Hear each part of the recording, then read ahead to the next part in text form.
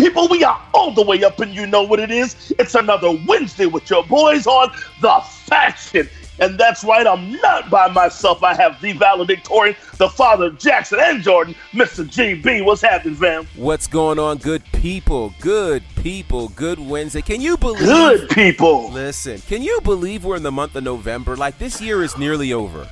We are in the month of November. We just finished Halloween Havoc season. Oh, yes. So we're heading on the road to Starrcade. The road to Starrcade, the road to Survivor Series, now the road to Full Gear. Like, it's just a full situation. Listen, as a full wrestling fan from growing up when I was a kid, you identify the seasons of the year with pay-per-views. Absolutely. Summer is always about SummerSlam. It's always a Great American Bash for my people. Oh, yes. Yeah, that's right. As a matter of fact, the Bash was first. It was Great American Bash season, then SummerSlam. Christmas, Thanksgiving, of course, was Starrcade and then Survivor Series. Then Starrcade got moved kind of to Christmas time. The top of the year was Royal Rumble. And then we moved into the spring, which was WrestleMania season. Of course. And so for a wrestling fan, again, our year starts at the Monday after WrestleMania. It's kind of when our year starts. We're on a different calendar than most of you guys. And true. That's that. Now, GB, yes, I'm on the road. Yes. I'm in Huntsville. Yes. I'm in Huntsville. That's Bobby Eaton country.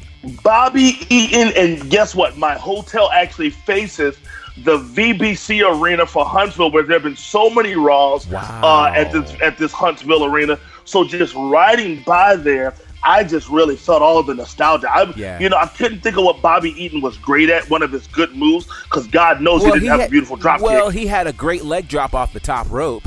And he actually did. He did. He had a great, and of course we know him as half of the infamous Midnight Express, multi-time tag team champion, multi-time U.S. tag team champion, and multi-time television champion for WCW. Yeah, you know what? People don't really give him credit. He was a darn good TV champion. He was.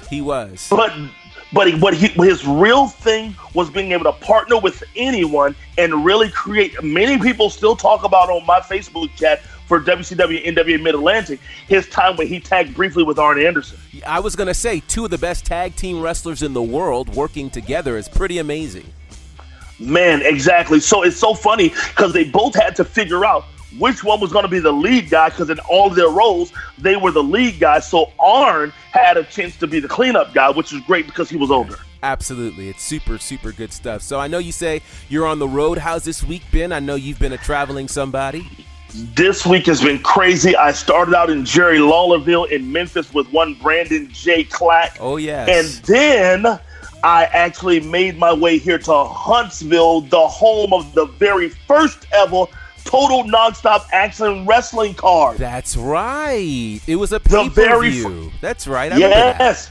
It had in-ring cameos by Toby Keith and Sterling Marlin. Mm-hmm. So the very first TNA card was actually here in Huntsville.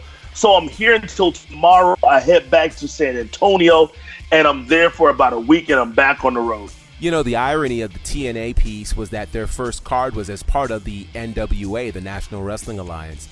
And now to see TNA/Impact and the NWA both standing on their own 2 feet, providing some pretty amazing television moments, is a pretty intriguing moment in and of itself. So shout out to TNA and the NWA.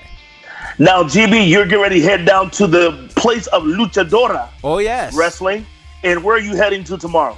Tomorrow I'll be in Cancun for a wedding for some good friends. But if you've never been to Mexico, you must know that Lucha Libre is legit huge. Like, wherever you see a space there, you'll see masks for your favorite luchadors. So pretty excited to be there for a couple of days. It should be a whole lot of fun.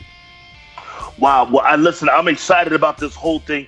And even today, GB, we have ourselves a darn good show. We really, really do. If you guys have been missing our previous content, you got to get up on it. I'm telling you, these quick hits, you guys are hitting us up and really enjoying what you're getting there. You know, we can't talk about everything on this weekly show, so we hit you with the quick hits to keep you connected with all that's happening on the news. So the best thing for you to do is follow us on social media at The Faction Show and subscribe to our podcast. Look for The Faction, or you can type in The Faction Bonafide. You'll find us on all of the places where you get your podcasts, and I promise you'll enjoy the stuff that you're hearing. So, brand new episode and lots to talk about today. Courtney, talk about what's up for today's show. Welcome to episode 189 of The Faction right here on Bonafide Radio. We're kicking things off with Wrestle Kingdom 14 news. Also, what's happening with New Japan and what's with the fallout from Crown Jewel. We'll bring you up on the NXT Invasion, Raw, SmackDown, AEW. Full Gear predictions will be in high gear today. But before we do, hey, my godson is Jackson, and this is what he's saying. Let me in. It's the Fiend's theme song by Code Orange. You're listening to The Faction on Bonafide Radio. That's radio the way it's supposed to be. This is Caprice Coleman, and you're listening to The Faction on Bonafide Radio. That's right, the man with the style, the grace, the shape, and the face. Support Bonafide Radio, The Faction. Keep it on, baby.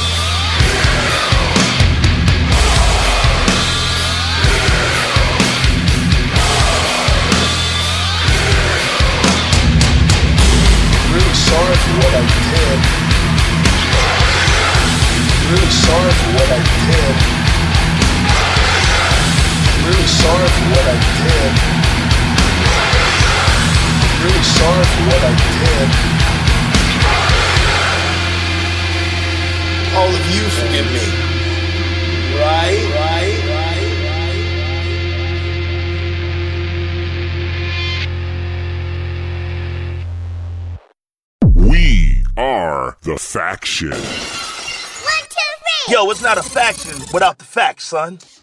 Hey, this is Courtney. Welcome back to The Faction. That was The Fiends. Let me in. The newly crowned The Fiends. Let me in. GB, give us the news. You know, it's funny that you say that because there's so much news here in the world of pro wrestling, and really this big week started last Thursday with the latest iteration of the relationship between the WWE and Saudi Arabia in the pay-per-view Crown Jewel. And in most scenarios, we kind of look away at this because not just is it not, you know, the most American thing in the world, but usually these pay-per-views don't deliver anything of great substance until Thursday, where we had a couple of major significant moments. One of them being the first ever women's match in Saudi Arabian history between Lacey Evans and Natalya. We're going to talk about that in a second. But the other big piece of news coming out of here is, of course, a new Universal Champion, that being Bray Wyatt, the Fiend, as he defeated Seth Rollins in a Falls Count Anywhere match that literally went any and everywhere. That match and its results earned Brandon Clack a successful title defense of the Faction Championship. So yes, Clack is still the Faction Champion thanks to Bray Wyatt. And I won't fully get into that with Courtney. No. He told me yesterday that he had a desire to forfeit the title. Did he? He said, "Man, listen." He said, "Listen, man, I won't be on the show. Tell GB I want to go ahead and forfeit." So I asked him to do a written statement. He didn't want to do a written statement, so he just told me to tell you guys. He said, "I want to forfeit the title," and this is what he told me, GB. He said he cheated. He told me he used prayer. He did. He did. He said he used prayer to figure out the answers. And as much as we all love prayer, so it's official, guys. We'll make an official statement on our IG. Lord. This guy. Brandon Clack caught using prayer steroids.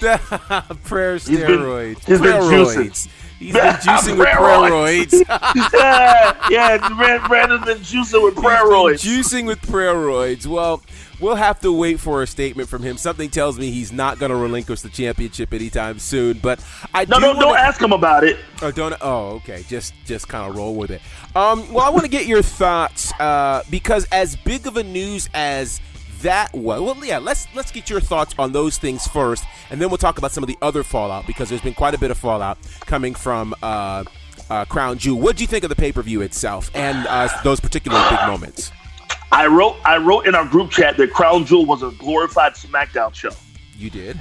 And I wrote that because, some of the things ended as we thought they would end. We certainly knew that Cain Velasquez wasn't going to beat Brock Lesnar. But my God, 2 minutes and 10 seconds? Yeah. I actually didn't have a huge problem with that. My only problem with it was that they hyped it so much. Here's my tension. Guys, if you go back and watch footage, Brock Lesnar was a darn good wrestler. Yeah. He had moves. Absolutely. And so now, besides watching him have some fear, man, it was in 2 minutes and 10 seconds. Yeah. They might as well just videoed it. Yeah. To me, that was a waste of several plane tickets and hotel accommodations, et cetera, et cetera. Very, very much so. Yeah. The nine-team tag team turmoil match, really, I saw them really trying to overthrow AEW's momentum, but they couldn't. Okay. So I thought it was decent. Mansoor defeating Cesaro, I'll take it.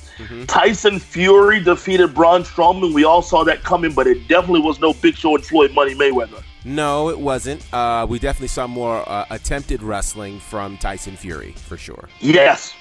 AJ Styles defeated Humberto Carrillo. We saw that coming. Natalya defeating Lacey Evans via submission. I don't care what anybody says. I think Natalya is one of the greatest female wrestlers of all time who just has not had enough title runs. I agree. That lady can flat out wrestle, man. She can. And I have to say this was the best showing of Lacey Evans in her career, if you ask me. Thank you, Natalya. Yeah, thank you. Thank you, Natalya. I agree. Team Hogan beating Team Flair. I think we all saw that coming. But I'll be honest with you. I thought they would find a way to screw The Fiend. Yeah, I was trying to figure out how they would do it. I didn't think that they would allow, even though The Fiend should have won this even at Hell in a Cell, I think there's a degree of irony about The Fiend winning on Halloween. And if you listen, in the background is my godson Jackson. That's how I feel about it. Yeah. That's exactly how I feel about it. Because here's the reason why. I don't know if maybe it's because I'm generational on this and you guys help me with this. I may be a little too generational to recognize a title change happening in Saudi Arabia. It just feels illegitimate to me. It feels so illegitimate. And so I feel like Bray should have really won it on American soil. Well, let me say this. I feel like if there's never a title change across seas, then it's kind of hard to call it worldwide. Think about the NWA Championship and all the times it changed outside of the United States. I remember it, when Ric Flair beat Kerry Von Erich back in Tokyo, Japan. There were all of these different spaces to be able to win the championship. I think winning it in Saudi Arabia now means for Saudi. I mean, think about this. That means they've never seen a title change before. So they've never seen women wrestle before. It was a big weekend for them. It was a big time for them. It was a very, very big time for them. So on the heels of that comes the announcement of, well, first of all, before we get to the announcement, there were travel issues that happened with the WWE. Oh, Lord. Which there's still, here we are a week later, and there's still fallout from it. You saw a number of the wrestlers who were tweeting, and they were upset because, they just wanted to get home. They were stranded. Obviously, many of them didn't make it to SmackDown. It took quite some time for them to make it back to the States. And meanwhile, the WWE is holding fast to the line that, hey, it was just mechanical issues and so on and so forth, which just seems a little odd to me. But there's one thing that's for certain. It is confirmed that WWE has now cashed a $60 million check from Saudi Arabia, and in turn, they have now re-upped the deal, and they've added 8 more years to the deal. I'm a little confused because I thought the deal was a 10-year deal initially through 2027, but apparently it wasn't. So they've done some new things with this 8-year deal. What do you make of this in light of the talent seemingly being very, very vocal about their travel issues? I don't have an issue with it. I honestly don't have an issue with it. Here's the reason why. I don't have an issue with it because it is these guys' truth. And they're saying, we're already nervous about the American relationship with Saudi Arabia. So we're looking at this as taking a chance. To me, it's very reminiscent of when Dennis Rodman took a team over to, I believe it was North Korea. And he took that team over to North Korea.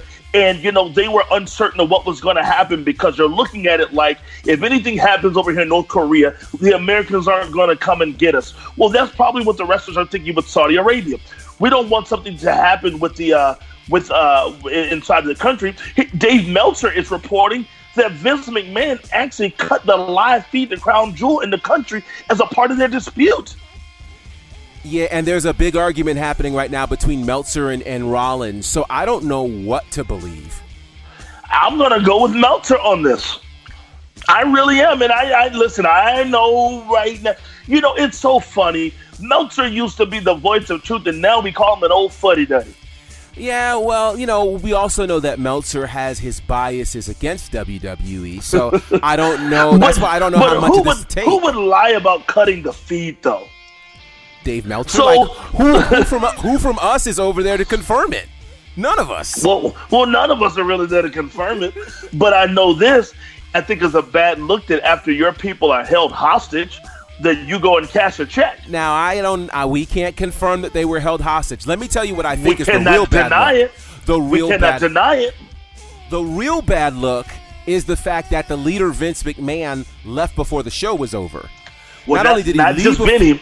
Not just Vinny. Old American Vinny. Hogan, drunken Ric Flair, Brock, Jimmy Hart, Brock Lesnar. All those guys all left. Gone. So I'm not even sure, because clearly Triple H stayed here. Who was in charge of this thing? I don't know. But this is what's concerning to me. It's like, what kind of, and I don't want to go Vince bashing, but a leader is supposed to stay there, until everybody's gone. They're not just supposed to leave and let, particularly when you go out. You think about it, when we go to, I hate to bring up the church analogy, but, if we go to a visiting church, the leader isn't the first one to leave. Tell me about it. You got to stay there and greet the people, et cetera, et cetera. So I don't know. Personally, I think this is the problem of scheduling this too tight. It made no sense to have Saudi Arabia on Thursday and then try to be back in Buffalo on Friday for SmackDown. It just made no sense. Well, Dave Meltzer also said that WWE is trying to get any Instagram footage of WWE wrestlers saying that it was a mechanical issue so they can post it. Natalya did come out and make a statement and say that they made them get off talking about it was mechanical issues. But I want to say this, GB. We're hearing mechanical issues now, but we heard the desperation in the voices of some wrestlers when they were tweeting. They were tweeting like, we're being held here. Yeah. So they're listen, we've all been a part of flights that have been late because of mechanical issues, and we weren't tweeting with desperation. Yeah. We wanted to get to where we needed to go but we wanted to get there safely. Exactly. So maybe we should be talking to Atlas Air, who was actually running the flight, and they're probably going to lie and tell us mechanical issues. I will tell you this: I don't think for 1 second it was mechanical issues. Well, all I know is this: it's some kind of danger to extend a deal after these kinds of issues. I just think that's bad business. I think that those guys were held hostage until that deal was made. Well, here's what we do know. This one bad scenario turned into perhaps the best episode of SmackDown ever, with an NXT invasion that took place, one that we've dreamed of. We've talked about it here on this show, about doing an NXT invasion. It really happened. And before we even talk about Raw, what did you think of the NXT invasion of SmackDown and how that was carried out? I thought the NXT invasion of SmackDown was incredible, with Triple H leading the helm. We got everything that we wanted. It rolled out well. The wrestling was great. It was full of surprises. Why? Because the world watches NXT for great quality wrestling.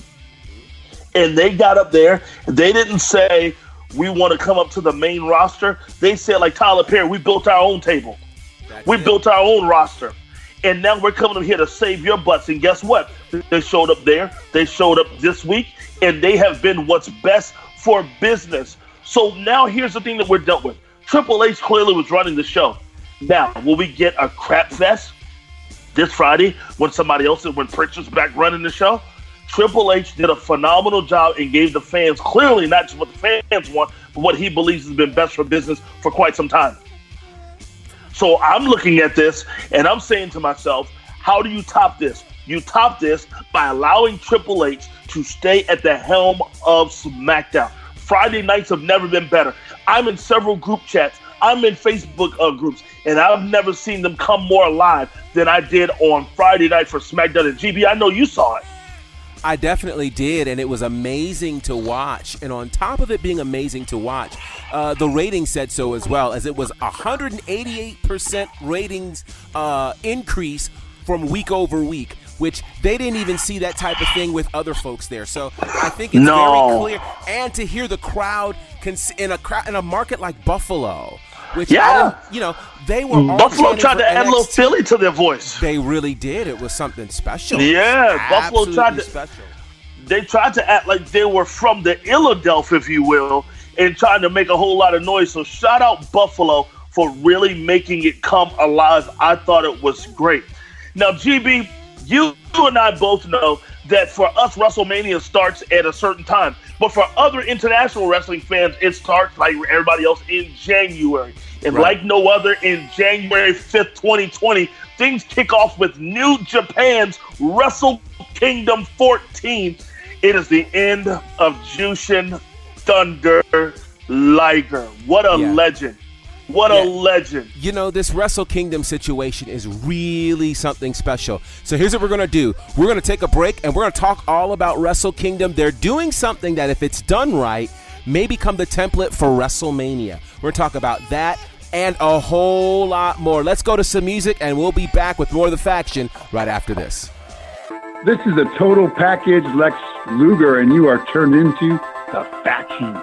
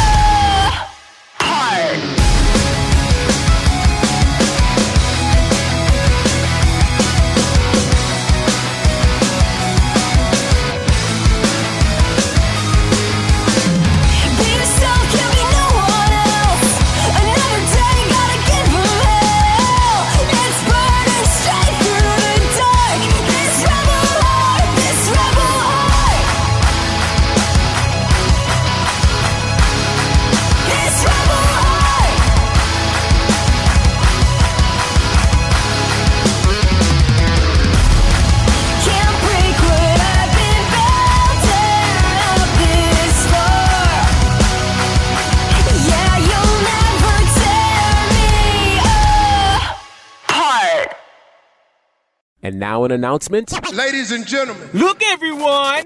Belle and Ebenezer are in love. No, silly. Kane is in the building.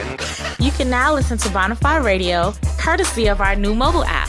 Available for the iPod, iPad, and iPhone. Come on, you can do it. Find out the latest news, check out our podcast, or listen to us live. Listen. Right now on your phone. Oh, yeah. Download the app today via the iTunes App Store by searching for Bonafide Radio or at iPhone.bonafideradio.com. I'm living in that 21st century.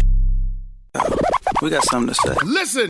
Would you like to take your business or service to the next level? Yeah. Consider adding Bonafide Radio to your marketing plan. Can't wait. We will gladly share your product with our listeners in a creative, efficient, affordable, and professional manner. This is so gnarly.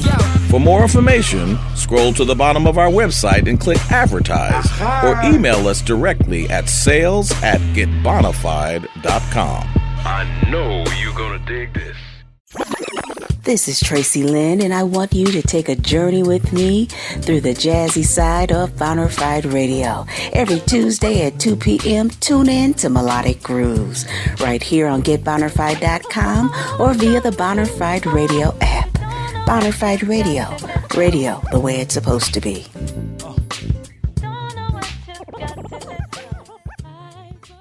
We are the Faction. Yo, it's not a faction without the facts, son. Welcome back to the Faction. That was Rebel Hearts by Johnny Gargano and basically CFO.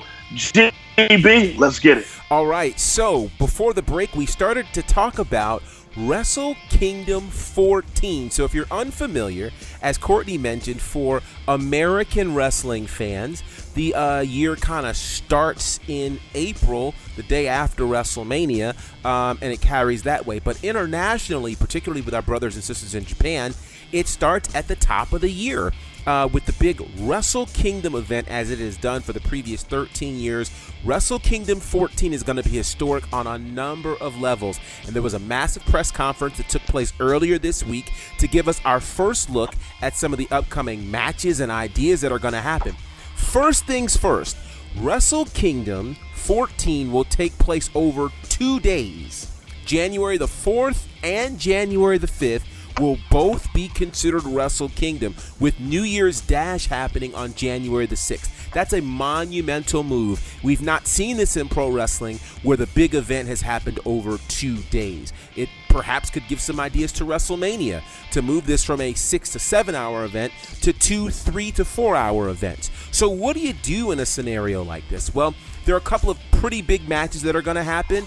If you were catching the finals of the Super Junior Tag League, which happened earlier this week, you'll know that Chris Jericho, the current AEW World Champion, has challenged and will take on Hiroshi Tanahashi, the ace of New Japan. That's happening on January the 5th, the second day of Wrestle Kingdom. We saw the returning Hiromu Takahashi, who was the former New Japan, or excuse me, the IWGP Junior Heavyweight Champion. He is returning after about a year off from injury to take on Will Ospreay during Wrestle Kingdom. And perhaps the biggest news of all, they've been hinting at this for almost a year, but there's the potential, they're calling this the Double Gold Rush. So here's what's going to happen. On January the 4th, Jay White will defend the Intercontinental Championship against Tetsuya Naito, and the IWGP World Heavyweight Champion Kazuchika Okada will defend against the winner of the G1. That, of course, is Kota Ibushi. That's on night 1. On night 2, the 2 winners of those matches, meaning the Intercontinental Champion, will battle the IWGP Heavyweight Champion with both belts on the line. So someone's leaving Wrestle Kingdom as, for the first time ever, as the IWGP Heavyweight Champion and the IWGP Intercontinental Champion. This is big stuff, man. Tell me what you think about this whole concept for Wrestle Kingdom 14. I think it's major. We have hinted for years at the possibility of a 2-night card. Yes. For WrestleMania. Of course, that may bleed into the momentum of some of the other things. They normally would do a takeover. The Monday night has been monster and major, so you can call that second night junior-esque, if you will. I think for me, the thing that I find the most monumental is, I'm going to go here, is the final match for Jushin Thunder Liger. Yes. And my God, they brought out all the geriatrics for this one. John Murray's going to love it, because how in the world they got Tatsumi Fujinami in the ring, former WCW champion, and I believe the first international WCW champion. And he is a WWE Hall of Famer as well. Yeah. The great Suzuki and Tiger Mask against Naoki Sano, Shinhiro Otani, and a few others. I'll mess their names up because I'm not as good as you.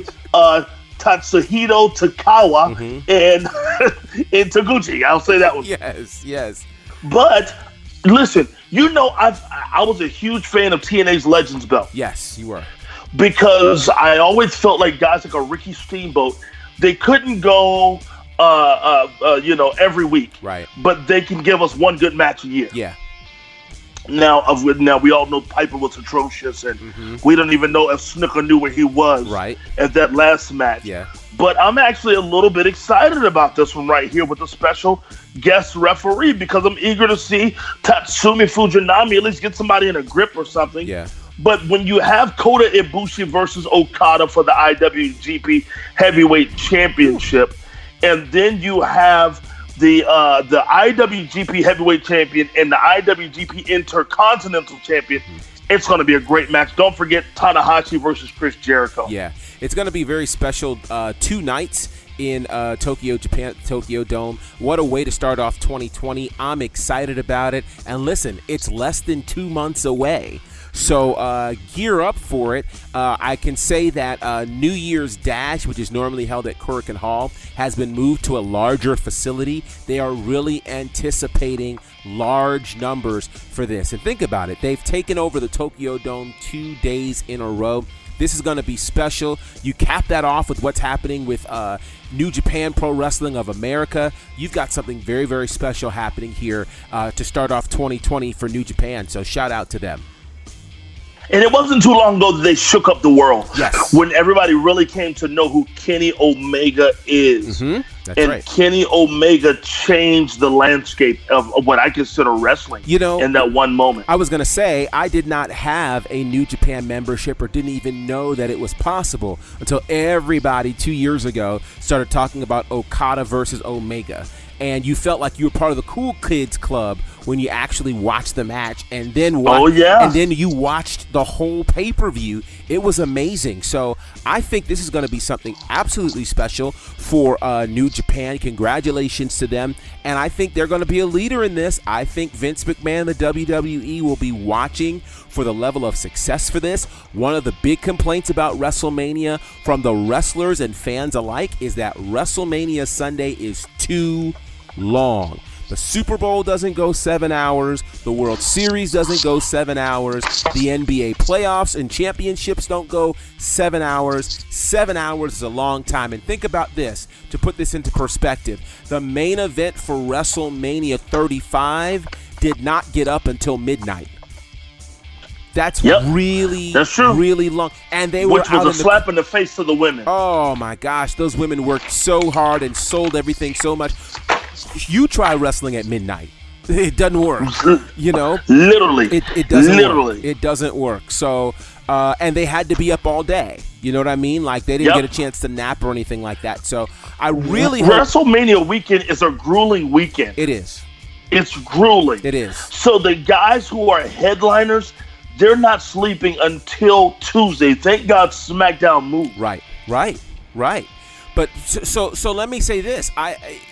In my crystal ball, if I'm running this, it's probably, WrestleMania tickets, the travel stuff, the travel packages just went on sale yesterday. So it's probably way too late for them to try to do a 2-day thing. But I wouldn't be surprised in 2021 if they go the 2-day route, because here are a couple of things that have changed. And I think they have to work with the changes. Number one, SmackDown is no longer on Tuesday, but it's on Friday. So in theory, SmackDown is going to kick off your WrestleMania weekend. which you know that's going to be big. Saturday was, of course, the place for NXT TakeOver, but now they're looking to move takeovers away from big WrestleMania weekend-like types of things. So Survivor Series is going to be the last takeover we see connected to it, and it makes sense since NXT will now be a part of Survivor Series. So do you really need a takeover on WrestleMania weekend if NXT is going to be featured at WrestleMania? I don't think you do. So personally, I think they have space to do WrestleMania over 2 days. They could do it on the Saturday and Sunday. My only thing is I want them to allow NXT to do NXT at WrestleMania NXT style. I agree. We aren't even there yet, but I will tell you some production issues later I had with the Undisputed Era being on what used to be considered the main roster. On Monday Night Raw or on SmackDown specifically? Yeah. On Raw. Because Raw there was some production issues. Raw felt different than SmackDown. Much different. It felt very, very different. Much different. It felt different. We're going to get into that in just a few minutes. But absolutely, I think that there is room for the WWE to learn from New Japan. If they're smart, they will. Because I'll tell you what, having been to WrestleMania weekend, it is grueling, not just for the wrestlers, but for the fans as well. Whether you're talking about going to Access, going to the WWE events, or going to the other events that are attached to WrestleMania weekend, you will absolutely be worn out when it comes time for WrestleMania. So I'd much rather do 2 days. Think about it. You can sell double the tickets. You can do a lot of things potentially with that. And you give the wrestlers an opportunity to actually be fresh and be at their best. So I totally agree. Yeah. Totally agree. And GB, to go backward, to go forward, speaking of the 2 nights, I'm not sure if I made enough of a stink about it. We got the idea from New Japan. New Japan, they have their 2 nights, and I mentioned it in passing, but it is a major deal to watch the final match of Jushin Thunder Liger, a guy who has really held it down. Do you think he could go into the Hall of Fame for WWE? He needs to go into the Hall of Fame for WWE. I mean, I totally agree. You know, let's face it. First of all, WWE has put people in their Hall of Fames that have never donned the shores of the WWE. Case in point, Vern Gagne is a great example. There are several others, Abdullah the Butcher, et cetera, et cetera. I think that if they're going to be a true wrestling Hall of Fame, Jushin Thunder Liger has to go in. Before we knew anything about luchadors, he brought to us this whole high-flying, lightweight, junior weight, cruiserweight type of situation. The amazing thing is 30-plus years in the business, and he can still go. He can still go. So he can still go. He has to be a first ballot Hall of Famer really this year. That doesn't need to wait. And if they're smart, they'll do it. What a call for. And if you look at his history, he is littered all through Wrestling Observer and Pro Wrestling Illustrated, which is where I first heard about him as a kid. And so excited to see Jushin Thunder Liger being what I consider retired well. Yeah, so that should be absolutely fantastic. Kudos to them, and they've had him on a whole year tour, which I think has been amazing with his final match. Yeah, man, that's really good. And his final pro wrestling appearance here in the States happens this weekend in San Jose and in Los Angeles as part of NJPW of America Showdown, which is going to take place in San Jose this Saturday and then on Monday in LA. So be on the lookout for that. Very quickly, some Randy Orton news to share. If you remember, about a week or two ago, it seemed like he was trolling us, potentially hinting an interest at going to All Elite. Well, that is not happening. He trolled us last night on the official premiere of WWE Backstage. It was announced that he has reached a multi-year extension with WWE. So Orton's not going anywhere. I don't know if that means the Revival will, be going anywhere or not, because they certainly have, from what I've heard, turned down every single offer that has been made to them. But Randy Orton still in WWE and will be there for a long time to come. All right. Yeah, he'll retire. He would have done so great in AEW, though. Yeah, but you know this. He's a company guy. I mean, his company boy. And think about this. Orton's never wrestled anywhere else. Never. So he's never done the indie circuit. He's never done the indie circuit. I don't know that well, first of all, I don't know how welcome he'd be in AEW, particularly after the way in which he trashed the Young Bucks, trashed the indie movement. I think AEW would be smart to pick him up if they had the opportunity, but I don't know if it would be a wise move. It would make me think of Bret Hart to WCW.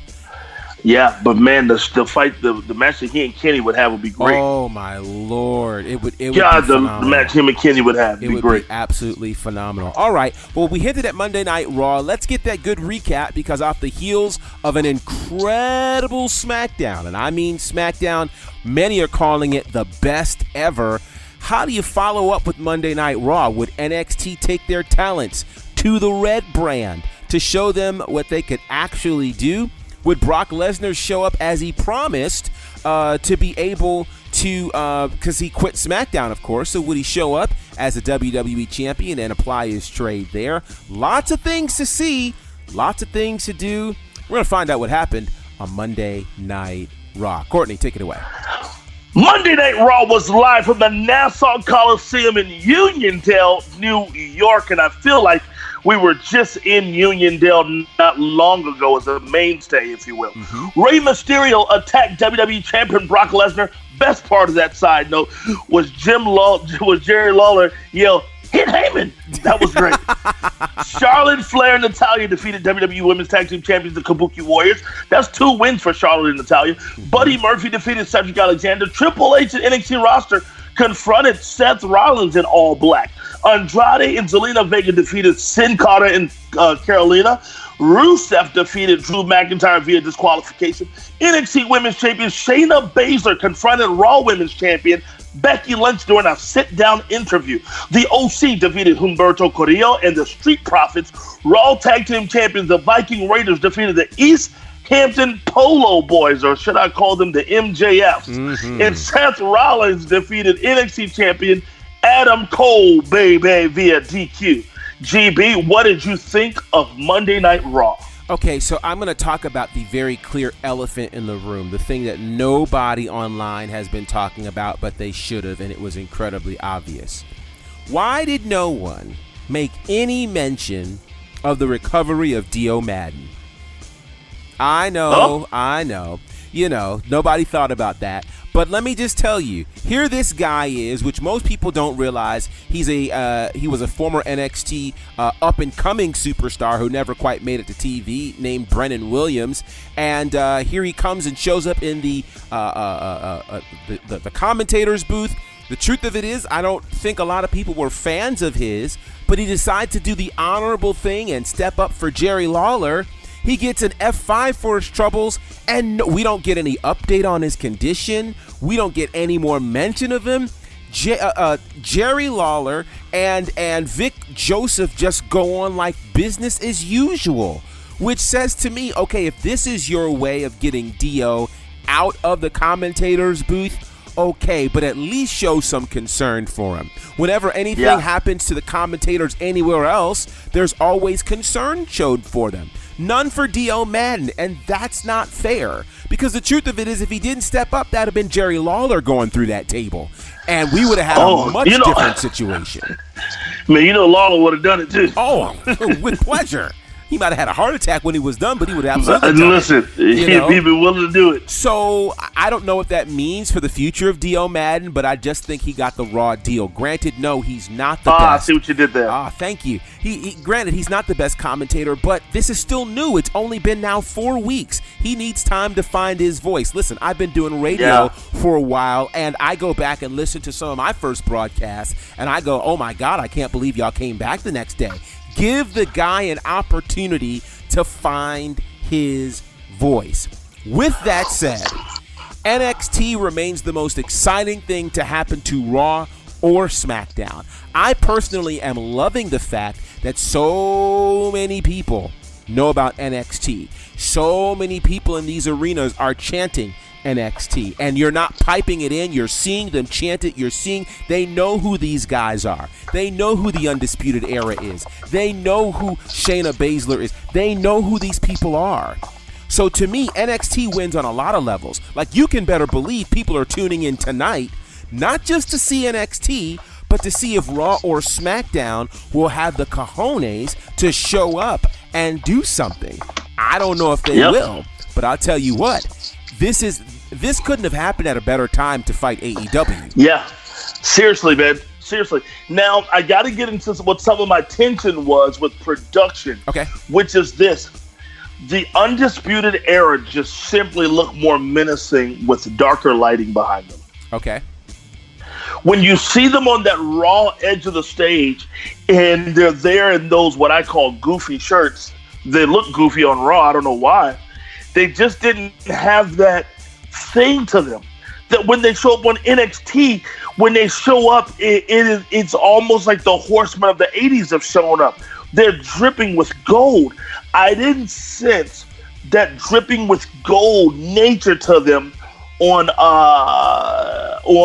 Monday night, and so I'm wondering if they need to do something production-wise differently, similar to what they've done for The Fiend, which is, having wrestling red, which I think you called that. Yes. You called that he needed to wrestle with different lighting. Yes.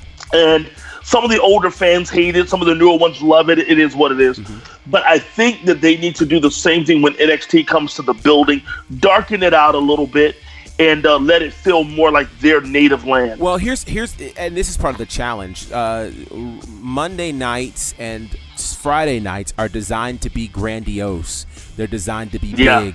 And with NXT being shot in a smaller building, in a more intimate setting, 5'6" looks more like 6 foot tall.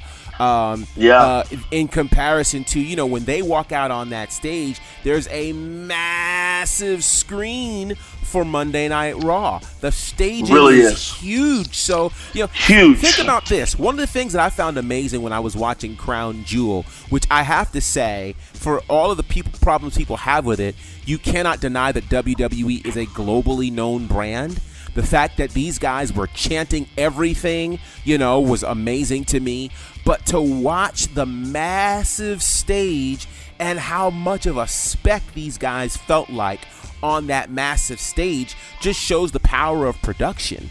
And I definitely think... Now, here's the challenge. On one hand, they should do something. On the other hand, they're invading. So, if I'm coming to your house, you're not going to change what your house looks like to accommodate me. So no, but it does add to the menacing nature, though, when it is available. Well, I think the menacing nature of them is that they are an attack group. That they run in packs, and I'll tell you what, though, they don't. This is the thing: they don't really have. They being Raw or SmackDown don't have many people to counter a Keith Lee, a Dominic Dijakovic. They don't have many people to counter, like a Matt Riddle. You don't have that. So it's interesting. I want to bring up a point, though, that came up in Suplex City earlier today that I thought would be interesting to mention. It's crazy that this invasion is happening and one of NXT's biggest stars is missing. That would be the Velveteen Dream. Man, can you imagine what this would have been like with the Velveteen Dream involved? So sad to see him injured, man. Yeah. Because he is primed for invasion. I mean, you can give him the mic and let him do his thing. Can you imagine Velveteen Dream and The Miz? Oh, man, have mercy. Oh, man. Listen, and that is those type of things that we're missing out. Yeah. They should bring them in even if just to be on the microphone. Yeah. Because when's the last time we've seen Miz wrestle? Well, he wrestled this past Friday and got beat by Tommaso Ciampa. But really consistently. Like Miz has slowed down his consistent wrestling schedule tremendously. And that's probably because of the new baby, which, that's fair. Trust me, I understand. I get it. I totally all of a sudden you have a soft spot for the Miz. Very soft spot. So listen, we're going to take a break. When we come back, we're going to talk about some things for tonight. What should we expect from NXT as NXT is gearing up for Survivor Series? AEW is gearing up for their next pay-per-view, Full Gear. We'll talk about that and give our predictions. And we'll talk about this AEW women's division. Everybody's been talking about it. We're going to have our say in just a few minutes. But right now, speaking of that Undisputed Era, here's their theme song as they ran roughshod over Raw and SmackDown. It's Undisputed from CFO. You've got it locked to the Faction, powered by Bonafide Radio. I got a lot left in the tank. What's up, guys? This is Mark here in the World's Strongest Man, and you're tuned in to The Faction. Shock the system.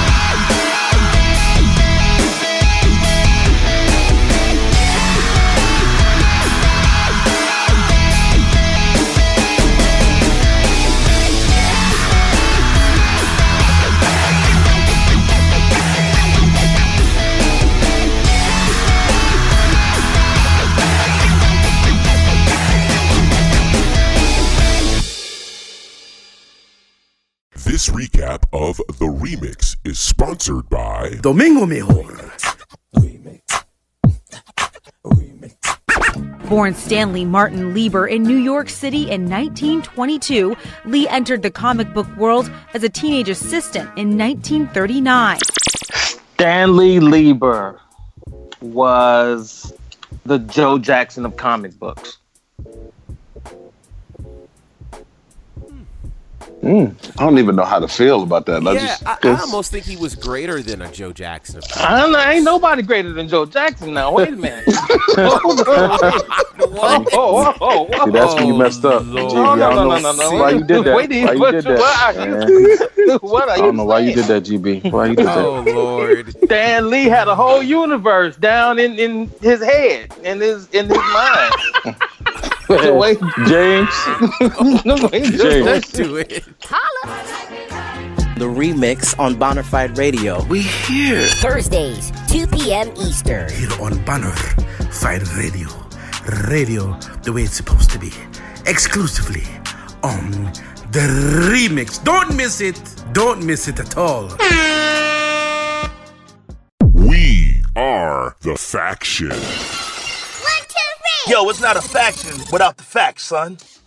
Welcome back to the Faction. That song was basically about me still being the champion of the Faction. It's undisputed by CFO. If you didn't hear it earlier, Clack did tell me privately he did forego and turn over the new Faction championship. So here's a salute to you, Clack. Now listen, don't y'all sit up and believe all that. Clack is still your champion. He defeated Courtney. He told me, GB. Jewel. Yeah. No, he told me. Yeah. He told me. He said, listen, guys, he prayed and got the answers. He was juicing on prayer roids. And he said it's unfair. He felt really bad about it. He told me the title of mine. Absolutely hilarious. So with that said, we're going to move to AEW as they have a very big week and weekend ahead. They're gearing up for their next pay-per-view titled Full Gear. But before we get there, we have to talk about, the wrestling world has been talking about AEW's women's division. And perhaps not for the best reasons. Of course, their champion Riho, who many have made comparisons to, whether it be Kairi Sane or Io Shirai. Either way, Riho is the champion. She does have a title defense coming up at Full Gear. But for all that AEW was slated to do in terms of changing the wrestling business, according to them, does it feel like their women's division hasn't quite met the expectation? Or is that perhaps my imagination? What do you think, Courtney? No, it hasn't. And what they've tried to do is this. They've really tried to give the women's matches prime time segments and unpredictable segments. But the wrestling has not lived up to it. So their answer to it is for Full Gear to try to add 2 women's matches to the card in the form of Britt Baker wrestling one and Riho wrestling in another. It has not. What has lived up is their tag team division, which I think has added, has given some unity and some value to the tag team era of wrestling. But you're incredibly right. But here's the thing. I don't know why this is. I'm allowing AEW to play the long game. So I'm willing to allow them to continue to unfold their story, though I probably will get weary, let's say, February. Well, so here's the thing, right? I totally am with you in terms of grace to build. I was just talking about that with Dio Madden in the previous segment. Where I have in my Courtney Beard voice, where my tension lies, is this. The women that they have recruited are not novices, right? So this is not like they're getting brand new women out of the Performance Center. They are getting women who have history in this business. And you need to look no further than last night's episode of AEW Dark. By the way, when I watch AEW Dark, I usually catch it after it premieres.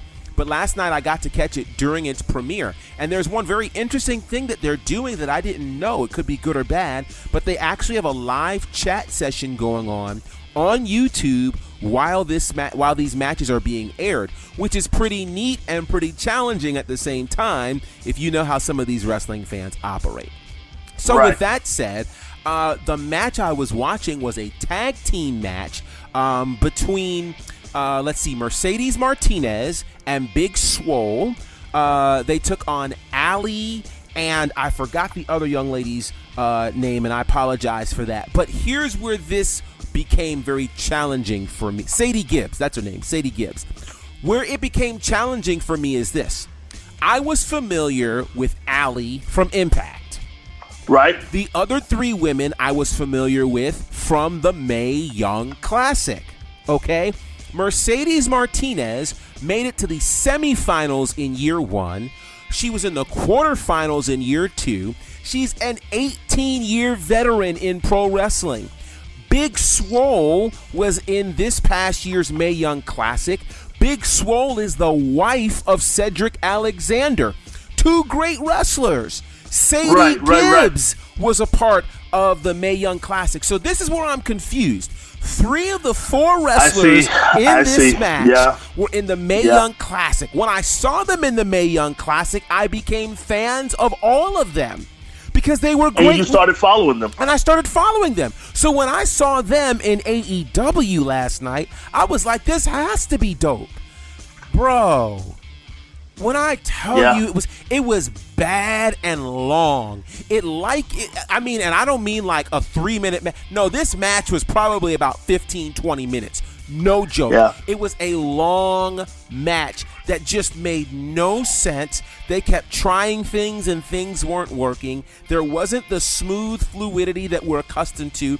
And again, they don't operate like the men, and these are not novices. I could not believe that they looked better. So do you think the tension? Go ahead.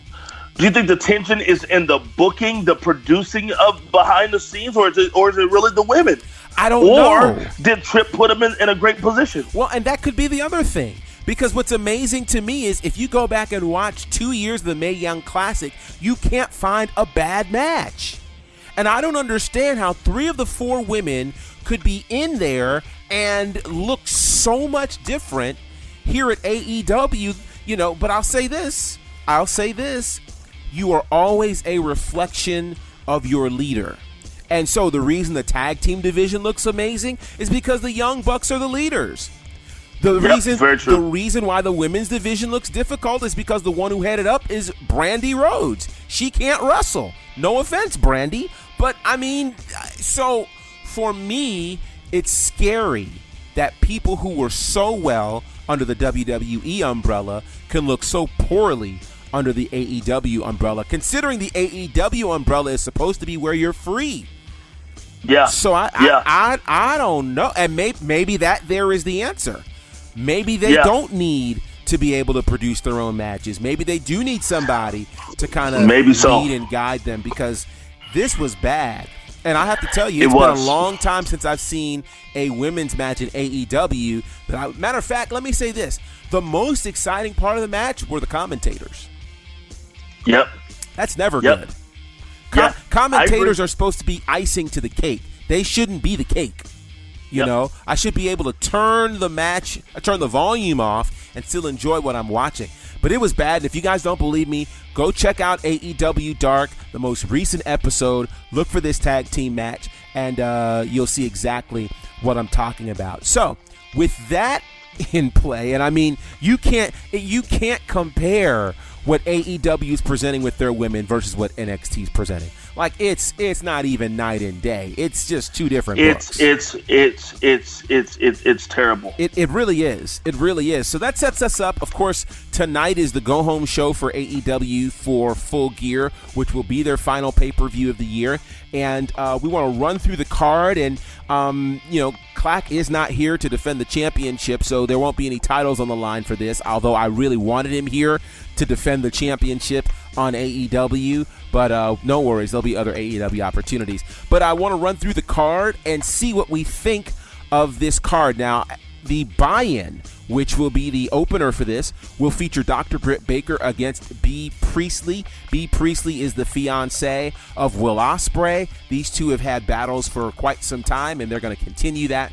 so that should be interesting. You've got Pac, formerly known as Neville, taking on Hangman Page. That match was originally supposed to happen at Double or Nothing, but that will happen at Full Gear.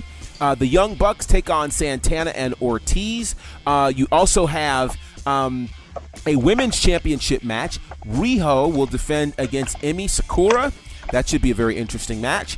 We have the Lights Out match, Kenny Omega versus Jon Moxley, and the AEW championship match, Chris Jericho, who, by the way, this week spent some time at the Trump Towers with Donald Trump Jr.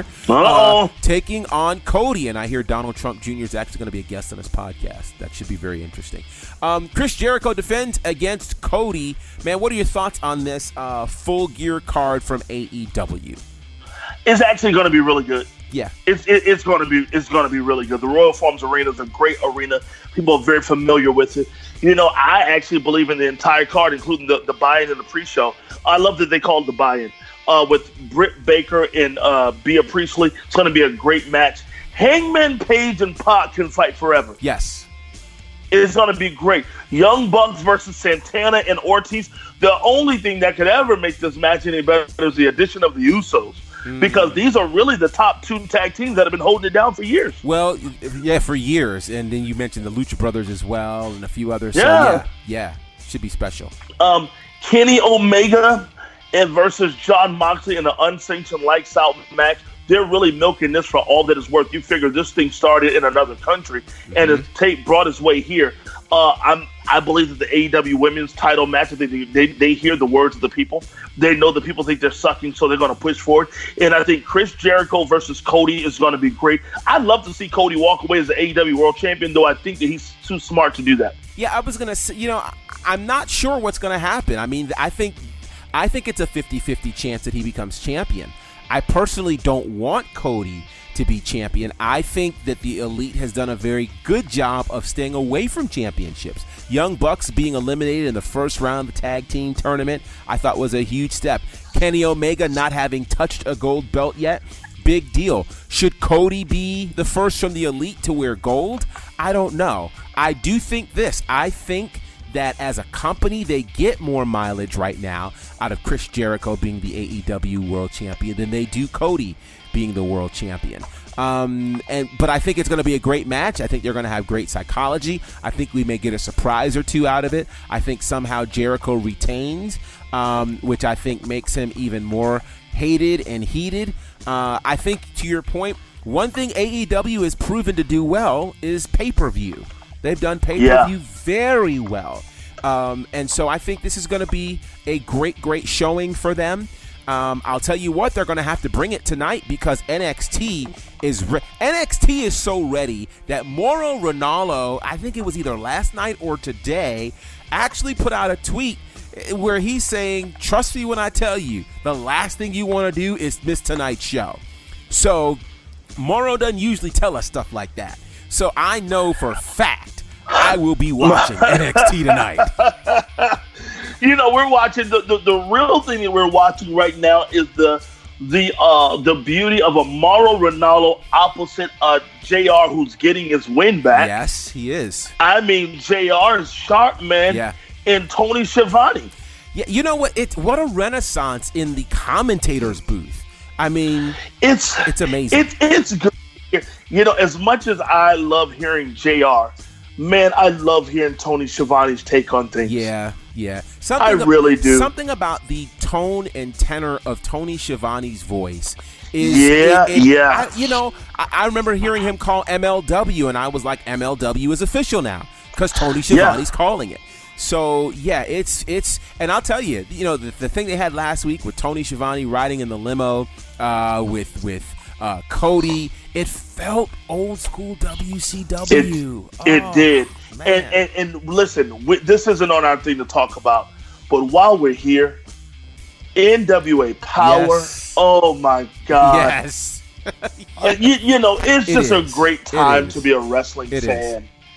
It really is. You know, the NFL can never go back to what it was. The NBA can never go back to what it was. But my God, wrestling has found a way to somehow do it with modern stars. Like, you know, it's so easy. You know, we see it in music all the time where people want to bring back that 90s vibe, but they can't quite do it, you know, as they mix a little trap or a little something else in there, you know. So to see what definitely looks like the 70s and 80s living in the 2010s almost as we move to 2020, it's I mean, and the cool part is they're not using old stars. They're doing it with new guys like Ricky Starks, who I think is pretty amazing, who we're going to be having on the show in the future. I just love the idea that the NWA has mastered having, you know, some really good guys like a Nick Aldis, a James Storm, you know, and then you get these new talents in, and they were representing the women well also. Like, and that was something we didn't see back in the day, women on the NWA program in a wrestling ring. So it's a special time. It's a special time. Yeah. Like you said, shout out Ricky Starks, who's really doing his thing, man. He's good. Had some really good matches, and he looks so good on camera. Yeah. And I hate to say it, he's built for that blue mat. Yeah, he is. He is. And he does kind of remind me, I hate to make this comparison, of a young Rock. Man, listen, I remember watching Rock in Mid-South Wrestling in Memphis, getting his feet under him. Yeah. And Starks kind of has that flair. Yeah, it's going to be special stuff. So before we go, I do want to mention this because you mentioned this in a show previously, and I think it's probably a good time to talk about it because I actually felt the challenge of it this week. So, of course, the month of October started a whole new era in the world of pro wrestling, where wrestling or some sort of wrestling program is now available, fresh new content literally every day of the week. Whether you're talking about Monday Night Raw or on Tuesday, now you have NWA Power and AEW Dark, and you have WWE Backstage. Wednesday, you have AEW Dynamite and NXT. Thursday, I don't remember if there's anything. I'm sorry. On Tuesdays, I also forgot Impact Wrestling now on Access TV. Don't leave them out. Thursday, I feel like there's something Thursday. I don't remember off the top of my head what it is, but certainly Friday you've got SmackDown, and then Saturday, if you have Access TV, you've got New Japan, and you have the Women of Wrestling. Something virtually every day of the week. Here's the question: how has it impacted how you watch wrestling, and what is it that you actually watch now? I find myself watching more DVR and more highlights. Okay. I find myself having to live through the momentum of social media. Wow. And then I feel like I'm missing little small, like I love the small details. Yes. But all in all, if I had to do a quick comparison, Raw is 3 hours, SmackDown is 2 hours, AEW is 2 hours, NXT is 2 hours. That's 2, 4, 6. That's 9 hours of wrestling. We're not talking about Power, which is 1 hour. Power is 1 hour. And I remembered Thursday. Thursday is NXT UK. Yeah. 10. For that, Thursday is NXT UK with 1 hour. 1 hour. That's 11. Then I still record all the NWJP stuff. And that's you forgot about hours. You forgot AEW Dark. AEW Dark, so that's Tuesday, 13 hours. Yes. Then we're also talking about I still record Glow. Oh, wow, yeah. Is it wow. Which is 14 hours. So already I'm at 14 hours, and I'm not even added Impact yet. Correct. Which is 2 hours. So Impact, that takes me 16. So that's 16 hours of professional wrestling that I'm trying to keep up with, while still trying to keep up with all the social media, the different wrestling sites that keep me up to date on Evolve and all those things, and staying current on the WWE Network. So, GB, I'm looking at 16 hours. That's 2 work days. I want to know from a genius out there who's doing it, how they're doing it. Yeah, you know, I will say this. It is literally a full-time job trying to keep up with all that's happening in the world of pro wrestling. And the podcasts that drop. Keeping Lord. up with Cornettes, keeping up with Jericho's, keeping up with our friend Mark Henry over here at Busted Open. And Busted Open is there 6 days a week with a 3-hour show. So, you know, if you guys think what we're giving you in terms of content is a lot, Busted Open is just literally busting it open. They're doing some amazing things over there. Shout out. So to all easily the guys 20 hours in a week. Easily. So it is a lot. So I think that's one of the reasons why we hopefully become a resource to you guys to perhaps help you to know what you should look out for if you miss anything. The good thing is that most of these things are available on demand. I find myself watching. I try to catch Raw live. I try to catch NXT live and usually AEW on the replay. And then SmackDown is hit or miss because I don't know what I'm doing on a Friday night. Like this past Friday night, I was at Southern Honor Wrestling. Shout out to them. Another great card that they had for us. I almost got hit a couple of times. It was pretty neat. They probably tried to hit you on purpose, G. Well, you know what? Huckabee stayed away from me. I was hoping I'd get close enough to Huckabee. But, he knew what was good for him. Yeah, man. So did you see the Lamb? I did get to talk to the Lamb, and he was really, really cordial and kind to us. So shout out to Gary Lamb. But I'll tell you, so let me just offer a suggestion to some folks. You may want to download the Fox Sports app, which will allow you to catch SmackDown and WWE Backstage on demand. You may want to download TNT's app if you're on the go, USA's app on the go, where you can watch both NXT and AEW on demand, or they're not directly in front of your TV. I don't know how you consume things, but those apps certainly will be helpful. If you are a member of New Japan, definitely. They don't have a mobile app. They do have an app for Amazon TV. I need them to get an app for Apple TV. That's another story. I'd have thought they would have done that already. But be that as it may, lots of ways to stay connected, and certainly that's why we do what we do, to help you kind of cut through the noise and get connected. We didn't even count if anybody pays attention to Total Divas or any of that type of content as well. That's out there. Oh, too. yeah. So anyway, I hope you guys enjoyed today's show. We've got some more things coming for you in terms of Faction Quick Hits and the like. But here's how you can reach out to us by way of social media. Courtney. Instagram, I am Courtney Beard on Instagram. Courtney Beard on Facebook. Let's talk. And, of course, you can reach me at Bonnerfied on all aforementioned platforms. And you can reach out to us at The Faction Show on Facebook, Instagram, and Twitter. Make sure you're following us, and make sure you subscribe to our podcast as well. All sorts of amazing content happening there. Until next time, it's Courtney, it's Clack, it's GB, and we are The Faction.